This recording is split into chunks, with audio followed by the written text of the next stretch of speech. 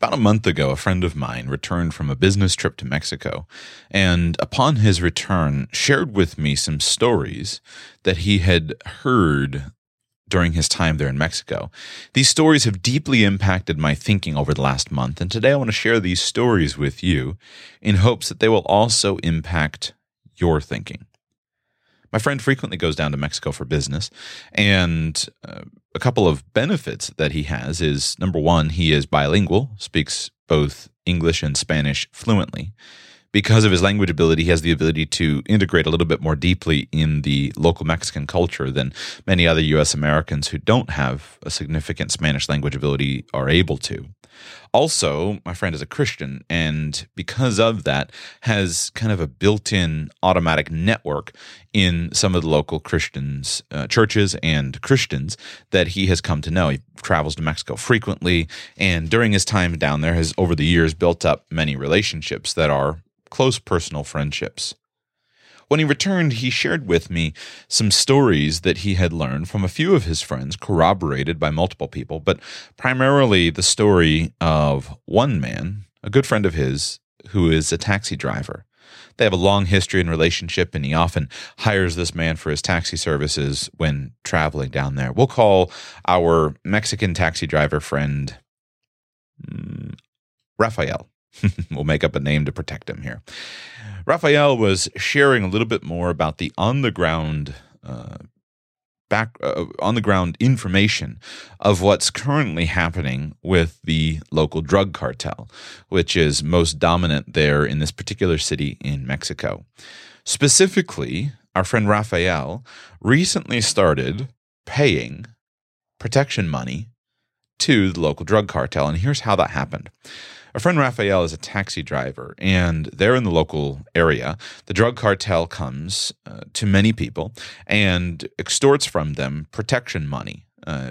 Compare this to what you may have seen in the old days about the mob, where the mob will go down a street in Chicago or go down a street in New York, and every business owner has to pay each week a certain amount of money to the local mafia for protection. And the protection, of course, is from them, where if they don't pay the money, then the mafia goons are going to come in and bust up the business a little bit or bust up the business owner. And so they pay money in order to be left alone. Well, it works similarly with the drug cartel there in Mexico. Different people have to pay them money, and if you pay them money, then you're not subjected to the violence of the local drug cartel. So taxi drivers had been on the list. In order to operate a taxi there in this particular city in Mexico, you need to pay the local drug cartel their weekly or monthly fee, what's called a tax, their weekly or monthly tax. And if you don't pay it, then you are not going to be under the protection of the cartel, and the cartel goons from time to time may come and commit acts of violence against you, acts of intimidation in order to influence you into paying the money. Well, if you do pay the money, then the local drug cartel gives you a placard, a number that gets displayed on the outside of your taxi. So that way the cartel employees and enforcers will be able to recognize the fact that you're official, you pay the money to the local cartel, and thus you are safe.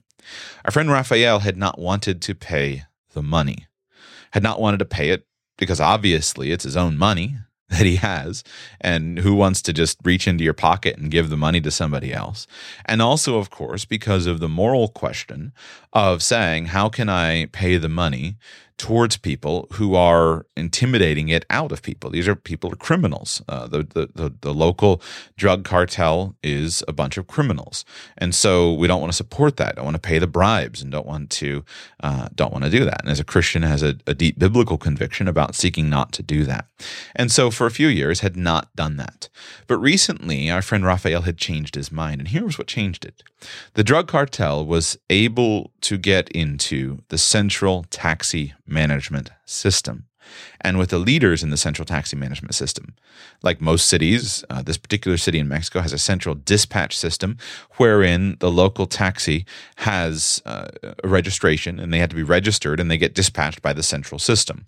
And this local central taxi dispatch system and fleet of taxis had decided that all of their taxi drivers must be officially registered with the cartel, paying the cartel their regular extortion money. And if they weren't going to allow any taxi drivers who weren't paying the cartel into their system. And so they came to our friend Rafael, and they said to him, "You've got to pay the money. If not, you're out." Finally, Rafael buckled, and he said, "Okay, I'll pay the money." So he started paying the extortion money to the cartel, received his little sticker to go on the outside of his car showing that he's official, and now he is operating there under the protection of the local drug cartel. Those are the basic facts of the story, presented to you without commentary or critical judgment of any kind. Those are the facts of what our friend Rafael has gone through. At the end of the show today, I'm going to tell you another story about the drug cartel and their involvement in the local banking system. So stay tuned for that at the end. This story, since I heard it in the last month, has really caused me to think. My goal in today's show is to give you something to think about. My hope is that you'll listen to the commentary that I have here and the questions that I raise and take them back and just simply consider them for yourself. Question is this: what is different about the actions of that drug cartel in a city in Mexico as compared to the actions of the local government in your town, city, state, and country? I decided to do this show. I've thought about it for a long time, but I decided to do this show because I was struck by my own experience this past week of going to the local courthouse to renew the registration sticker on my family's vehicle's license plates. On the way over there, I was with my older children. With the arrival of the new baby in our family, and as we've worked to get him installed happily, I've been spending a lot of time with my older children, taking them out of the house to give Mama a chance to rest and have a quieter home, things like that. And have been doing a lot of errands and various activities with my older children. So we had made some changes in the license plate, and instead of just simply mailing in the check, this time I needed to go and get a paper adjusted. So I decided to just go and make the payment in person. Of course, my son is quite curious about what we're doing and where we're going. And my wife and I have a philosophy of not lying to our children, just trying to state to them the absolute truth as best we can discern it in any situation. And so I was explaining to him that we were going to renew the registration system. And of course, children, especially 3-year-olds, have a tendency to ask many questions that start with why. This is a useful question. Why? Some professional speakers or coaches teach this as a way to get down to your fundamental feelings on a matter. Ask why 5 times. Why is this important to you? Why is that important to you? When you get to the heart of the matter. So, of course, in this interaction and dialogue with my son, I explained we're going to the courthouse to pay for the registration sticker for our license plate. And so my son asks, "Why, Daddy? Why do we need to go and do that? We already have license plates on the car." And I explained that we need to pay in order to get this sticker, and if we don't have this sticker, then we'll have problems. Well, why do we have to pay for the sticker? So I explained that this is a tax put on us by the local government, and the local government requires us to have an up-to-date sticker that demonstrates that we've paid our tax. Well, why, Daddy, do we have to demonstrate that we've paid our tax? Well, if we don't demonstrate that we'll be paid our tax, then we will be pulled over by a police officer on the side of the road, and they'll write us a ticket, and we'll have to go to court, and they'll fine us for not paying our tax. Well, at this point, my son dropped out of the conversation, but I continued thinking about the why questions. Well, why, Daddy, would we have to go to the court? And what happens if we don't pay our tax?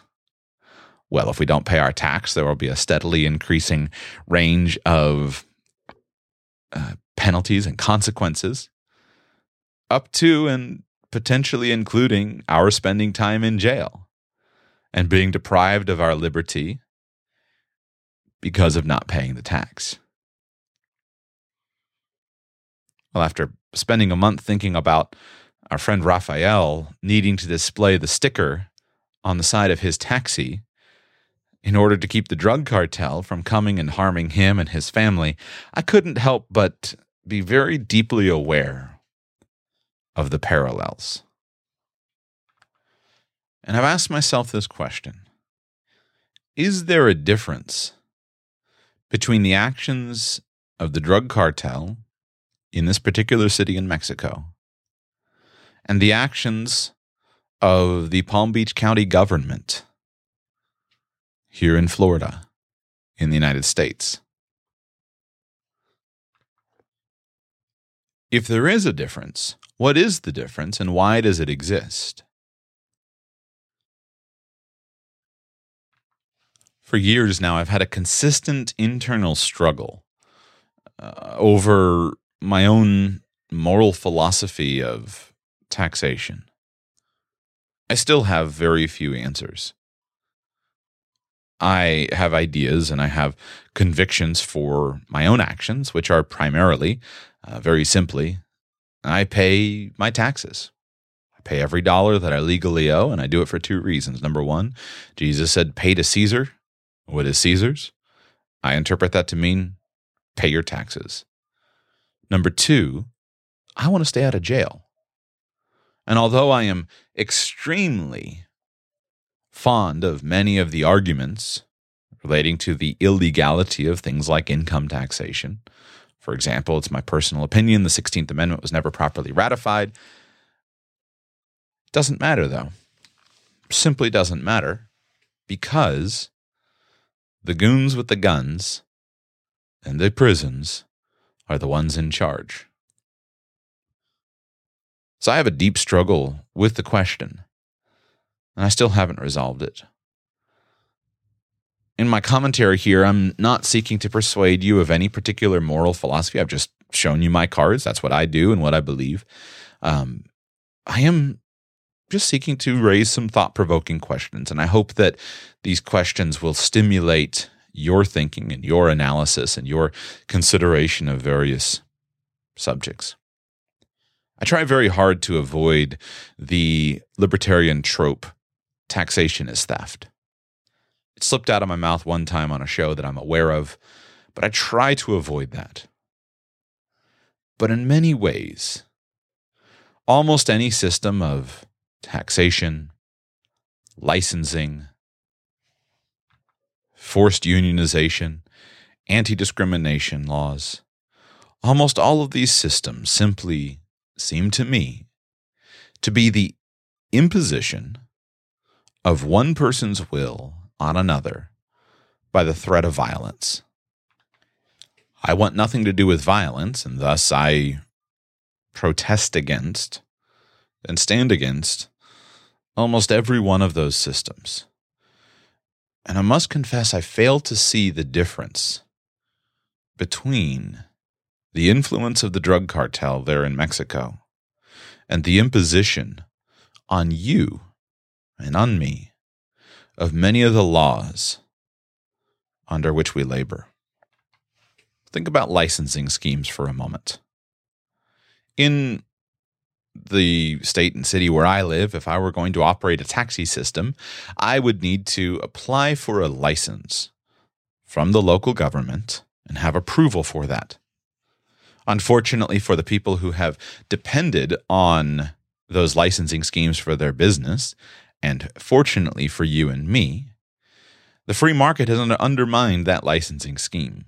In the old days, you had to pay for every taxi that you were going to run in a major city like Chicago or Philadelphia. You had to pay, or New York City, you had to pay hundreds of thousands, sometimes up to $1 million for a taxi medallion, for the right to operate a taxi in that system, in that city, in that geographic area. Now think about this. If the cartel, if you were our friend Raphael driving a taxi, you already had one licensing scheme in place because the Mexican government and the city government has exactly the same system there in Mexico. If you already had one in place, what would you do when somebody came to you and arbitrarily imposed an additional licensing scheme on you, would you believe that that is morally right? If so, why? If not, why not? If licensing schemes are appropriate and right for one body of people with power and authority and influence, why are they not right for another body of people with power and authority and influence to impose? And if there should be one licensing scheme, why should there not be multiple licensing schemes? What's wrong with the drug cartel telling Rafael that he needs to display both the official, quote-unquote, taxi medallion for the local city, and he needs to display the cartel's taxi medallion for the local city? Now, allow me to expand this question for you. Let's talk about not contracting with a taxi driver, but hiring somebody to do some work for you. You have a business, you desire to hire a man or woman to work for you, or a few men or a few women to work for you. President Trump thinks that you should only be able to hire those people if they are from a certain geographic location, or if they have a certain number that can be entered into the Federal Employee Identification Database, if they are properly registered with the enforcers. What gives President Trump and his goons the authority to tell you that? President Trump's political enemies on the left think that they should have the right to tell you how much you are required to pay the person who's working for you. That was an unfair characterization. Practically all, I'll give an exception for about 3 people, although I couldn't list their names, practically all of the senators and congresspeople here in the United States believe that they have the right to tell you what you are required to pay somebody that you desire to work for you. And they believe that they have the right to tell the other person whether they have the legal right to work for you or not. If it was wrong for the taxi company to tell Rafael that they wouldn't hire him and that he couldn't work with them if he didn't have the proper license put on by the cartel, is it wrong for them to tell you that? Here, of course, I'm obviously referring to minimum wage laws. I could give example after example after example, and if you're a Republican or a Democrat or a liberal or a conservative or a lefty or a righty or a centrist, I could give enough examples that would anger every single one of you. I won't do that. I'll just simply tell you what I think is a very useful operating system for you and me to abide by.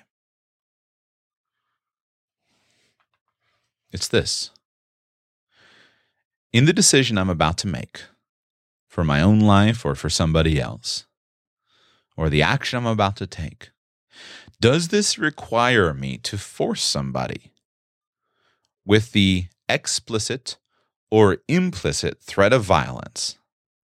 Does this require me to force somebody to comply with my will for them? If it does, I'm out. Doesn't matter how clear the threat is. The cartel threat is pretty clear. All of my friends, acquaintances down there could list many, many people, some of whom have been kidnapped, some of whom have been physically harmed, dismembered, had the proverbial kneecaps banged out, some of whom have been killed and their heads hoisted on a spike as a warning to others. The cartel's threats are quite explicit. In the United States, the threat of violence is much more implicit. Anytime I talk about the threat of violence, I usually get a few emails from people saying, Joshua, you overstate the threat. You overstate the subject. Do I really? Assume that I go to my neighbor and we engage in a voluntary transaction, he and I, to trade goods and services with one another. He gives me money, I give him services, or vice versa. Assume that I don't report the income that I earn on that transaction. I do, by the way. Assume that I don't. Under that circumstance, what happens? Well, if I'm caught, the IRS goons have the ability to come and to take all of my assets, or take enough assets as they consider the appropriate amount to pay the taxes. And ultimately, if I am a leader and I can be made a public example of, for example, let's say that I'm somebody who is prominent in the media space, someone who's teaching others to evade their taxes, then ultimately I'll lose my liberty and I'll be jailed for the non-payment of taxes. And the people who come to my house and do that all wear guns. Is that not a threat of violence? Now, of course, the initial letter that comes to me doesn't come with all of that written right clearly. It starts slowly and gently. Just like when the local enforcer for the mob in your city, or for the drug cartel if you're living in a certain place, just like when they come, they usually start a little bit nice. Usually there's some benefits with it. Most cartels have found that the most effective way to gain support is to provide benefits. I've seen this a good bit in some of what I've read about the spread of ISIS and other religious groups across the Middle East. You have oftentimes a national government, and supposedly, what's the word for it? The national government that supposedly has authority, but the local people never see the national government. They have derived no benefit from the national government. But the local warlord or the local chief or the local leader, the tribal leader, they are very active and diligent in the community. They're the ones who distribute food. They're the ones who set up schools. They're the ones who are helping the people. And of course, the allegiance of the local people goes to not the national government that is invisible to them, to the local government. And it's no different in the United States or any of the countries that we live in. The national government sends out the money, sends out the services in order to keep people going. Same thing. It engenders respect. It engenders support. So back to the threat of violence. It can be explicit. Guy standing in your doorway, smacking a baseball bat against his hand. Or it can be implicit, a veiled threat. The threat of violence is still the same. Now, I care not to get involved in trying to overthrow the U.S. government. You won't find me participating in any violent revolutions of any kind. That's a foolish endeavor in my mind. Over time, the power of the free market will have its effect. Watch the taxi business. Uber has destroyed fundamentally the violence, the effect of the violence and the fear of that on the taxi system in many large cities. And once people get a little taste of freedom, in Broward County here in South Florida where I live, Broward County, the local taxi cartel had successfully lobbied the city government in order to ban Uber. And so Uber and other ride-sharing services were banned in Broward County for, a year, something like that? The outrage by the local population who wanted Uber was so significant that very quickly the city council reversed their previous position and they said to the taxi cartel, sorry guys, but we're opening this back up. And Uber was reinstated. So things will continue until people get frustrated enough. I have a lot of confidence in the free market, and systematically in the United States and around the world, many of these cartels are systematically being broken and destroyed by the power of the free market and by the triumph of good over evil. But you and I can help, not by picking up a gun and joining in the same evil methodology that the government enforcers use, which is to impose their will on another person with the threat of violence, but just simply by living differently. So start with yourself and in all of your opinions, and start with what's close to you. Ask yourself this simple question. For me to get what I want, does it require me to force somebody else to comply with my will based upon the threat of violence? If it does, walk away. If it doesn't, consider proceeding forward.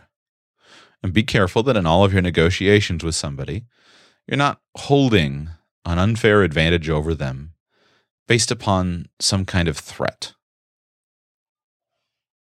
If you're dealing with a weaker person in a negotiation, seek to strengthen them. If you're dealing with somebody who has an information disadvantage that would be immoral for you to move forward, make sure they know what they need to know. That's the right thing to do. Treat somebody else exactly the same way that you would like to be treated. And in time, if you do that and I do that, in time, things will change. That's my encouragement to you. I hope that you take this story, and I'll close with my second promise story, and you just simply consider it. I'm not trying to present to you a coherent, comprehensive moral philosophy. I am trying to present to you a thoughtful question, a useful thought experiment. I don't know all the answers. Frankly, I don't know half the answers I'd like to know. I am, with you, an earnest questioner and an earnest thinker. But I found that story from our friend Raphael so interesting, so thought-provoking, so gripping to me over the last month, and I hope that you find it the same way. Close with a related story. Raphael was telling my friend who traveled down to Mexico about one of the tools of the cartel. One of the major tools of the cartel is kidnapping. Kidnapping is big business. And of course, kidnapping on a high profile scenario is obviously significant. If you are a white business person traveling in certain parts of Mexico, you better go with an armed retinue of guards. Or you better be very low profile, because kidnapping of high profile people is good business. A lot of money in it, if the person can successfully perpetuate it. But kidnapping on a smaller basis is also big business. So Raphael told us that what the cartel has done is successfully infiltrated the local bank. It's gotten insiders in the local bank. Who knows? He didn't clarify those details to my friend. Whether it was through bribery or through extortion, who knows?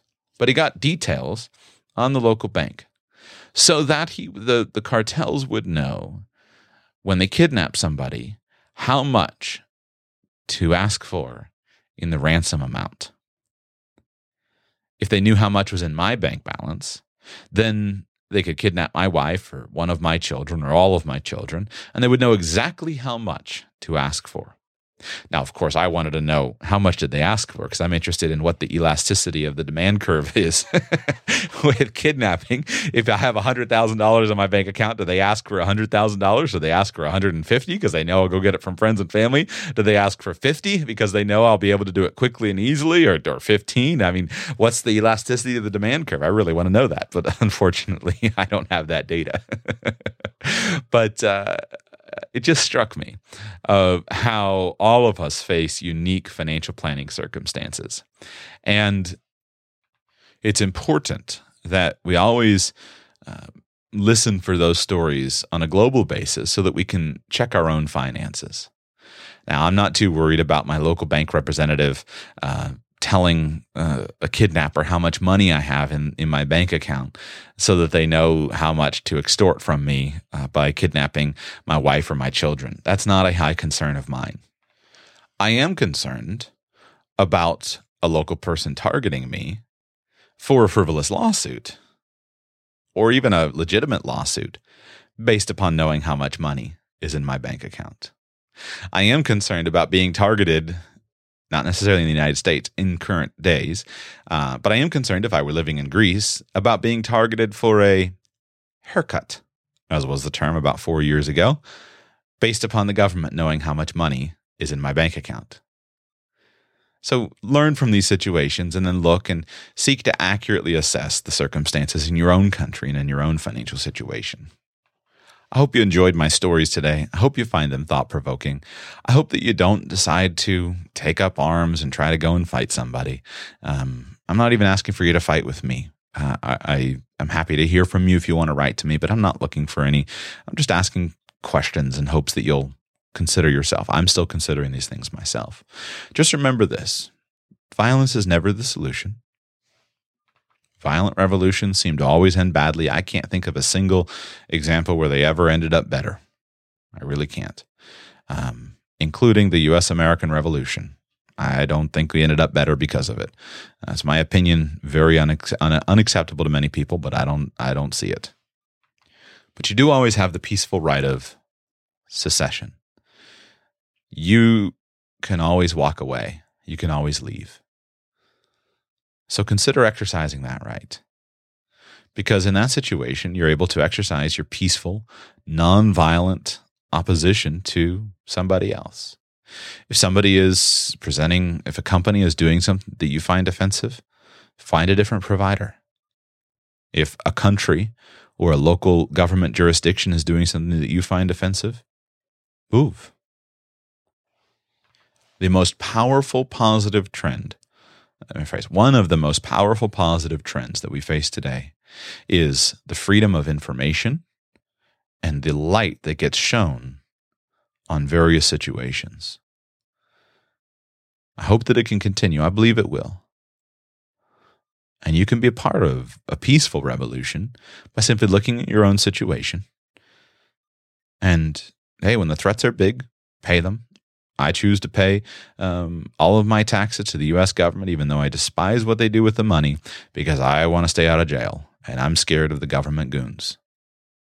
Doesn't mean I won't at some point exercise my right to move. It's always a balance. So recognize you don't need to be violent. You don't need to use their methods to do it, but you do always have the peaceful right of control over your expenditures. And that's the relation of today's show. Oftentimes I get asked, what relevance does this have to personal finance? Today's show, the relevance is simple. Number one, consider tax policy. Consider whether you should or shouldn't pay taxes to the local enforcers in your neighborhood. And then also consider the fact that you make a statement with your expenditures. Thank you for listening. I'm out of here. Be back with you soon. This show is part of the Radical Life Media network of podcasts and resources. Find out more at radicallifemedia.com.